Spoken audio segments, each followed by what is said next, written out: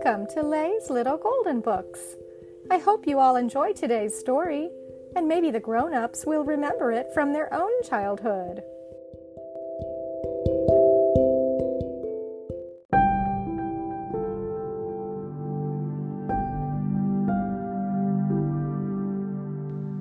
Rapunzel by Mariana Meyer, a little golden book.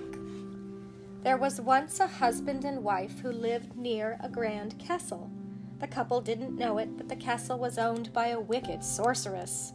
Behind the castle wall was a wonderful garden full of beautiful flowers and good things to eat. The wife could look out and see the castle garden from her cottage. A time came when the husband and wife were going to have their first child. The sorceress, who had no children, decided to cast a spell on the woman. If the spell worked, the sorceress could have the child for herself. That very day, the wife began to long for Rapunzel, a blue flowering plant that grew only in the sorceress's garden. As time passed, the spell made the wife long for the plant more and more. Finally, she began to feel ill and begged her husband to get some Rapunzel leaves from the castle garden. She knew that if she ate a salad of the leaves, she would feel better again. That night, the husband climbed over the garden wall and stole some of the fresh green Rapunzel leaves.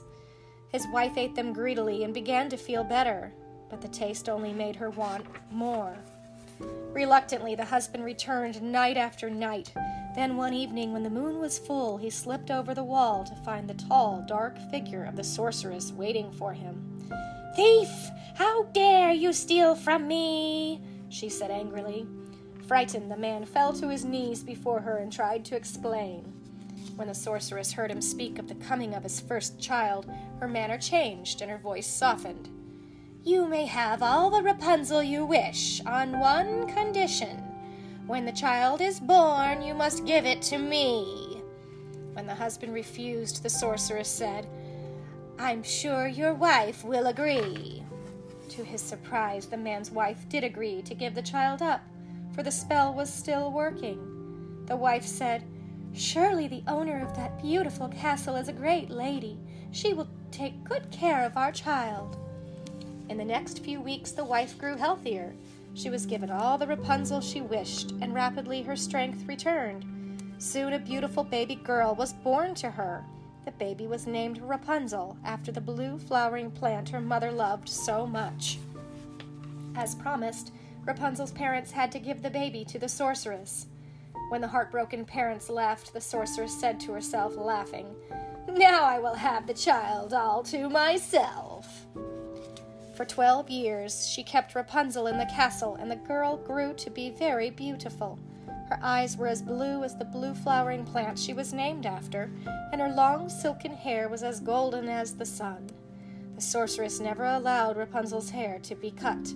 When it began to trail on the floor, the sorceress made one long braid of it and wound it around Rapunzel's head like a golden crown.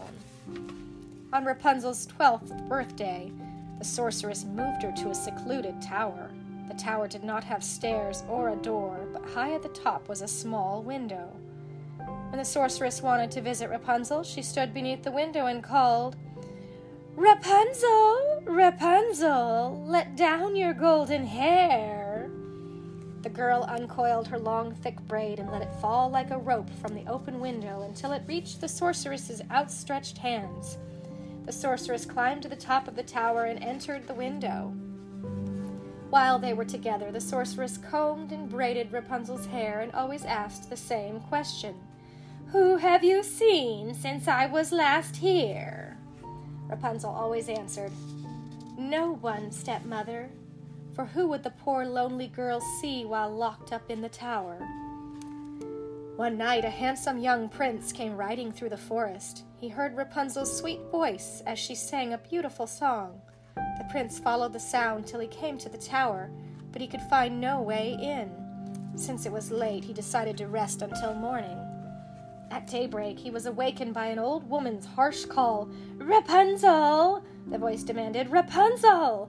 Let down your golden hair!" All at once, the golden braid came tumbling down from the open window. When the prince saw the sorceress grab hold of the braid and climb up the tower, he whispered to himself, So that is how one is to get inside. Patiently the prince waited, and at last he saw the sorceress leave. Then he decided to try his luck. He called, "Rapunzel, Rapunzel, let down your golden hair." As soon as she did, he held her long braid and climbed the tower. Rapunzel and the prince fell in love the moment they saw each other. They wanted to be together, but they had to find a way to get Rapunzel down from the tower. The prince promised to return the next day with a rope ladder. "Then you'll be free at last," he told Rapunzel. On the following morning, when the sorceress came to visit, she asked, "Who have you seen, Rapunzel, since I was last here?" Rapunzel couldn't tell a lie, and she told the sorceress all about the handsome prince. The sorceress flew into a rage and took hold of Rapunzel's braid. She cut the beautiful hair with a pair of scissors. Snip, snap, and the braid fell to the floor. Then, in an instant, the heartless sorceress carried Rapunzel far off to the most deserted place in the whole world and left her there alone. At nightfall, when the prince arrived to rescue Rapunzel, he called, "Rapunzel, Rapunzel, let down your golden hair." When the braid came falling down from the window, the prince took hold of it and climbed up the tower. But instead of seeing his beloved Rapunzel, he found the cruel sorceress waiting for him. She fixed her cold black eyes upon him and cast a spell that blinded him. "Rapunzel is lost to you forever," she cried. "You will never see her again." The prince fell from the window, and though he escaped with his life, he could no longer see. Lost and alone, he stumbled away to wander hopelessly in search of Rapunzel. Years passed until at last the unhappy prince came to the most deserted place in the whole world.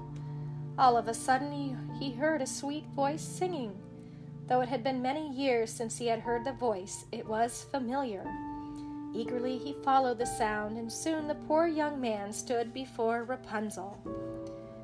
When she saw her beloved prince, Rapunzel threw her arms around his neck and wept for joy. Her tears fell upon his eyes, and all at once the sorceress's evil spell was broken.